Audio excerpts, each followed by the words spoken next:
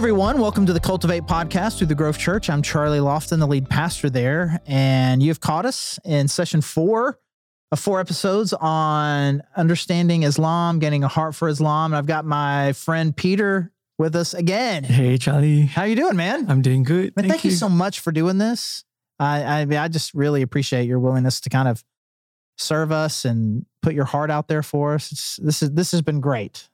We just on behalf of our whole church and everybody who's listening, I just want to say thanks again. Thank you. Like not in a MC kind of way, but like in a for real way, right? Like in a real way. Like thanks for doing this. And so yeah, we got to hear your heart and kind of some of your story in the first episode, which was really cool, just about growing up, you're meeting Muslim people and just kind of how God gave you a heart for that. It was really cool. And then we spent some time just kind of talking about the similarities, really. That second episode ended up being a lot more about the similarities between Christianity and Islam. Just kind of, we really do kind of have a very similar foundation, but then we break off at that, again, to use Christian terms, what we would call the salvation piece. At the salvation piece, we break off. It's really becomes more of a works-based, I just need to tell God I'm sorry and do better, which even still, thinking when I thought it then, I still think it now, even still, there are plenty of people attending Christian churches who probably connect with that idea. Well, that's probably what they think that they're doing. I'm telling God I'm sorry and I'm trying to do better. And that's why I'm here at church today, to kind of earn my points and to show God that I'm trying to do better. And they don't really understand the importance of the gospel. And so I think that even still in that, there's a connection between the tenets of Islam and a lot of, for lack of a better word, a lot of mediocre Christianity out there. And so then we spent some time in the last episode talking about the 5 pillars. You helped us on those. I'm not going to look at my notes, and I'm going to say we got the confession of faith, prayer, giving, fasting, and the journey. Pilgrimage. Yeah, again. Got it. I'm not gonna give you those Arabic words, but I came up with them. And then we kind of spent some time just kind of talking about some of the stereotypes of things. Talked a little bit about violence. We talked a lot about the history of Muhammad. That was really good. And one of the things we kind of danced around this, but we didn't get to this question, but I think is important. Like there really is a connection historically around Saudi Arabia and the Middle East as far as the founding of Islam.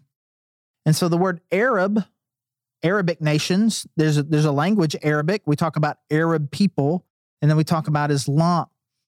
Lots of times I feel like, at least in pop culture, maybe even on the news, those two things get used interchangeably. Right. So just, again, for those of us who are trying to be more precise in our understanding and our language of kind of what are the similarities and differences? How are those two things the same? How are they different? Well, no, Arabs and Muslims are not the same thing. Okay, perfect. Because there are Muslims who are white. Yeah, right? Perfect. Yeah, African. Totally, yes, yeah. Well, Arab refers to an ethnic group or a cultural identity and associated to Arab world. Mm-hmm. But and so Arab and Muslims are just different. Okay. It's not the same, yeah. I mean, Islam is a religion that people follow. And Muslim is basically your belief system. Right. Yeah. And so Arabic is the language. Arabic is the language. And it is the language of the Al-Quran. Yes, it is. I guess I'm saying the Al-Quran, which is saying the twice. Because all is the, right? The Quran. The Quran. Like ATM machine. You know what an ATM machine is? Yes. An automatic teller machine. Yeah. Anyways. What are we even talking about now, Peter? I got way off. Okay. It's good to know that not all Arabs are Muslims. Okay. Yeah, because there are Christians as well. Right. Arabs who are Christians, So it's always it's interesting how people think of Arabs as synonymous to Muslims. Right. But they are not. I mean, they're just different. I mean, there are a lot of Muslims in the Arab world, and there are Muslims in North Africa as well. Right. And they're blacks, like you said. Right, for sure. Yeah. Okay, so we're kind of picking up a few. What we're doing here right now, picking up some loose ends, some things that we were talking about, some questions that got skipped over. So I want to come back to this briefly. And this is dangerous. It feels a little dangerous because we live in a world where, we're talking about Islam, and especially violence around Islam can be kind of a real sensitive thing. Right. And so more than anything, I'm more than happy for you to just kind of get some clarification here. Right. So you mentioned jihad. Yes. And you hear that word, and here's what we think that word means. And if it means more than, when I hear jihad is like a holy war or something like I'm going to like a physical violence. And so is jihad, some people will say that the kind of the violent piece is something that is in the Quran, and some people just say, hey, we don't do that anymore. Some people say no, it is, and it always is, or some people no, we've kind of misunderstood what that means. So is jihad? It's obviously not a pillar. Right. Is it? What is it? I'll just stop trying to frame the question. I'll just go like, what is it? What is it, and how are we supposed to think about it? Oh, good question. In Islam, the concept of martyrdom, right, or we call it shahada also, and jihad have specific meanings in the Al-Quran, and they're often misunderstood or misinterpreted or misrepresented. Okay. Right? So, martyrdom means the sacrifice of one's life while upholding the principles and teachings of Islam. So I die for some reason because I am being a faithful Muslim. And being in defense of the Muslim faith or in the face of oppression. Okay. All right. So that's martyrdom. So martyrdom is considered honorable and represents a high level of devotion. So the people who died during the Crusades, they were defending Islam against what they were kind of these outside attackers. Yes. So the Muslims who died in that would be considered martyrs. Yeah. Okay. Martyrs. Yeah. So it's a choice made by individuals in extraordinary circumstances, but it is not a requirement for all Muslims. Right. Right. Because it's something that is there a special? Is there like, again, pardon the common? Is there like a special play? Hey, if you do this, like you get like a special place in heaven, right? You get like you get to go to the front of the line, or you get a special room in heaven, because there's things that Americans say about what happens here that it's a little awkward to say. Do you know what I'm about to say? Is it true? Did they get 72 virgins? Yeah. Mumble. So I mean, again, I put it out. I put it out there, but not because I'm saying, hey, it's what they believe. Ha, let's make fun of it. Yeah. But it is something that just keeps getting said. And so I did this with the Mormon guy and the Hindu people too, to kind of help us let's just put it out there and talk to somebody who knows. Right. Is that Yeah, you basically you go to paradise. Right. That's what Muslims would say. Heaven is like paradise. Right. And you get all these benefits and that's one of them. Blessings, yeah. There's one of them. That's okay, so we're not... Yeah. I mean... It actually says in the Quran. Okay. Yeah, you get access. You actually have 72 virgins. Okay. Yeah. Okay. I don't necessarily hang out there. I have 14 different follow-up questions, but we got to stay on track. So that's not a fake thing that Muslim critics made up. That's no, that's true. Yeah. Okay. So you were giving the definition of martyrdom. So the jihad versus jihad. Yeah. So jihad is often misconstrued as holy war, but what it actually means is struggle or striving in Arabic, the word jihad. So it encompasses various forms, including the inner struggle against one's ego, or the struggle to maintain one's faith, or the defense of Islam, justice in the face of oppression.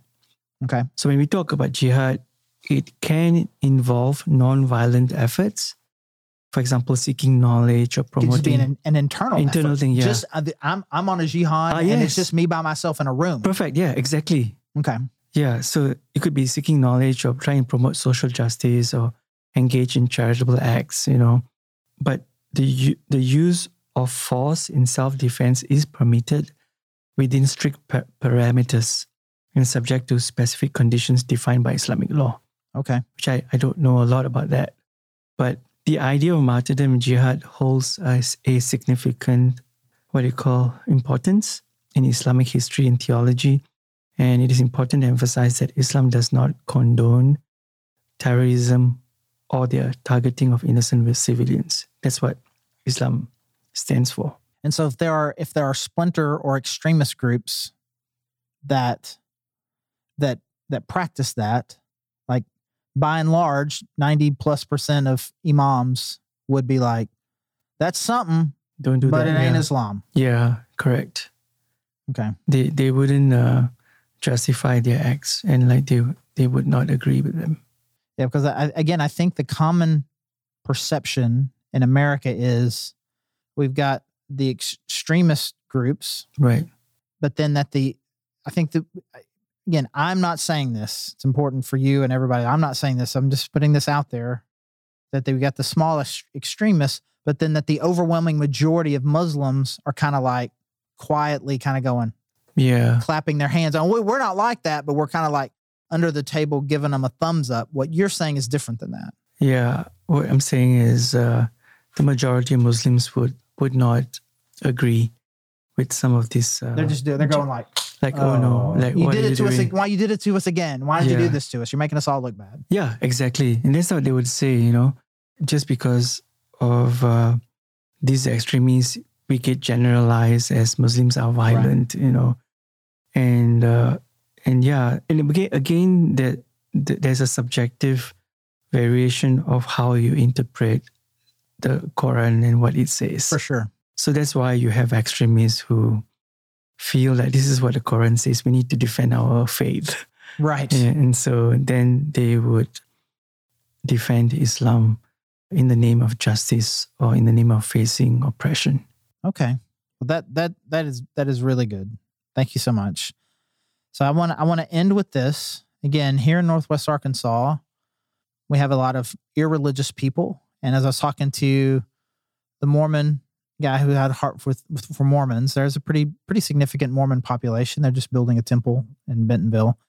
And there's actually, surprisingly, a pretty significant, with the businesses that we have here, there's a pretty significant Hindu community here as well. I'm not aware really of much of a Muslim community here, but it is, it's not zero. And so if for those of us who have had interactions, maybe certainly on the college campus, you're having interactions with someone who is a Muslim, and you think, as a Christian, I want to love them well. I want to help them know who Jesus is, but I don't even know where to begin. Right. What advice would you give? When interacting with Muslims, it's essential to approach the encounter with an open mind. Okay. And so be open, be respectful, and be willing to learn and understand. And that's a good start. So just being willing to take on the position of a learner. As opposed to, yes, I know everything, you don't know anything. Yes. I'm about to drop some truth bombs on you.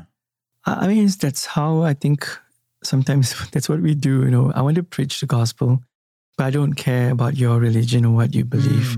So you want to create that safe platform. For sure. Where you create a open mind conversations, where your Islamic friends or Muslim friends would be very open to talk about their religion. And it shows that we care, that we are interested to learn and understand. And it's easy to judge another religion without learning and understanding. Like, I want to know who you are as a person. Yes. As opposed to overwhelm me with my superior facts. Yes. Okay. When we moved here, like 9 months ago, we went to a bank to open a bank account, and the bank officer was a Muslim. Okay. And he basically grew up in the States, and so we became friends, and we've hung out together a few times. Nice. And he said, "I've never been to a church. I've never had a Christian friend." Wow. And he's lived in the States for 25 years, 30 years. And wow, and he's pretty young. He was in his 30s. He's in his 30s, yeah, early 30s. And so I think, we have not taken the initiative to connect with Muslim friends or Muslims. We have a certain worldview or perspective of who they are just because they're Muslims. Right. To me, I would think that the main obstacles come, they're two I feel like people have, but they're both kind of rooted in the same thing, which is fear. Yes. I either have an irrational fear of you. If I'm talking to you, you might, who knows? I'm just scared of you, or a fear of being insensitive. Sure. I don't want to be insensitive, so it's better to say nothing than to possibly offend. What would you say to someone like this? That's probably more people. I don't want to offend him. Yeah. And so it's better to not say anything. I think it's not about offending someone. I think it has all to do with cultural intelligence. Okay. And it's not about what you believe. It's not about your belief system. It's just being culturally sensitive to another culture. All right. I think that's important.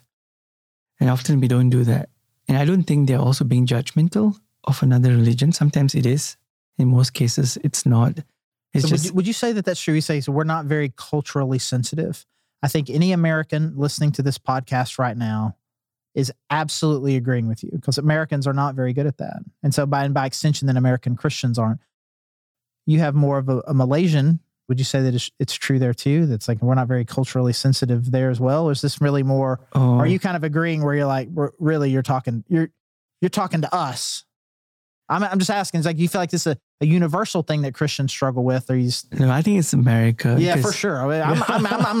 You can't offend me. It's obviously true when it comes to America. I was just wondering if, when you say we, it was like, I was like, who are you talking about? You're talking about us, which is great, because I agree with you. You can't offend me.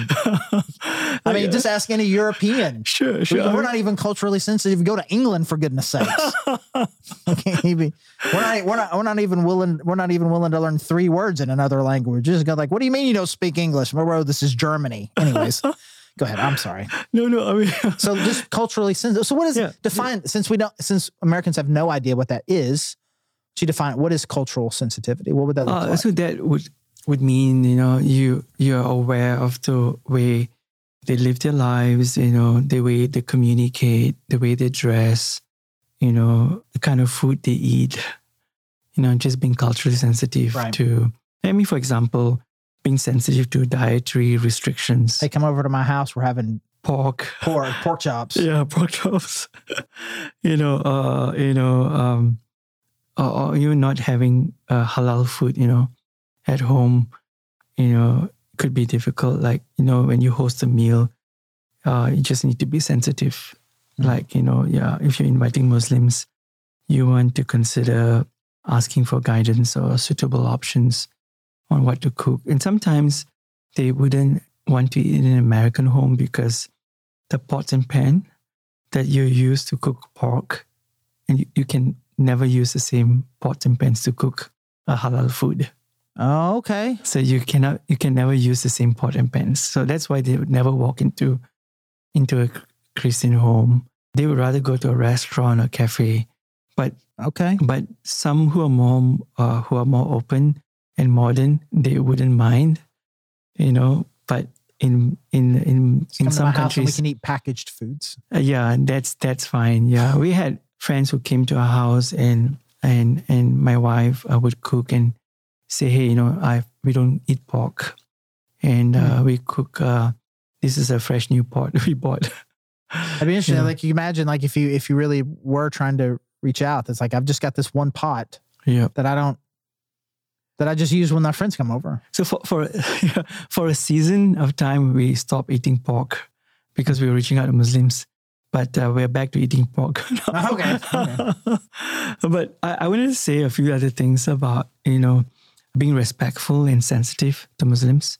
Like, they're usually courteous and respectful, and sometimes they're soft-spoken. And so when Americans speak a little loud, and that could be something different for Muslims. For sure. They're usually more gentle when they speak. And Okay. Yeah. Well, also like to say, engage in dialogues. Okay. Yeah, try to be curious about Islam, engage in a respectful dialogue with Muslims, ask non-confrontational questions. Like you can ask about Islam, but ask in a non-confrontational manner. Be open to hearing their perspectives and experiences, because when you do that, they would be willing to share. So the difference between, hey, I'm curious, what is the spiritual meaning of that head garment that you're wearing? Yes. Versus, why do y'all wear those? You're right. Absolutely. Yeah. That's one. Also, avoid cultural appropriation. Like, for example, be mindful of misusing cultural practices or symbols. Like what? Like sometimes if you wear a Muslim dress, then you need to be respectful how you use the headdress. Or, okay. For sure. Yeah, don't make it like, my one of my Muslim friends asked us, why do you treat the Bible like any other book? So one Sunday, I can't remember if it's one of my friends. He was holding his Bible under his armpit. Mm-hmm. And then he was walking with his Bible just under his armpit. And then the Muslim friend said, why would you treat your Bible that way? I mean, isn't that a holy book? Shouldn't you be respecting your holy book, treat it with respect? Oh, okay. Yeah. So those are examples where, that you want to avoid these practices, cultural practices that could be different in Islam. So is it important? And if so, how to kind of like, well, I want to bridge the gap to next level kind of spiritual conversations. I want to talk to them about Jesus. Is that appropriate? And if so, how do you get there? Is it just? The Muslims would be open to you if you're culturally sensitive. So what that means is you got to earn the right. You have to earn the right. And also that includes dressing, the way we dress. So sometimes they may feel uncomfortable with the way we dress, and they may not want to associate themselves with us. Okay. Yeah. And so we've had a similar situation with a mix of Chinese and Indians and Muslims. And the non-Muslims would be modern and open in their dressing, and the Muslims would have head covering. But not all Muslims have head covering back home. Like there are some modern Muslims don't even have head covering. Okay. And so dressing is important, and being aware of religious holidays, like the Eid Fitri, Eid Adha, the celebrations you do after fasting and all that. You need to know what it means, and so that could be platforms for you to build conversations. But to reach out to Muslims, I'll tell you this. I'll tell you a quick story, and probably end with this.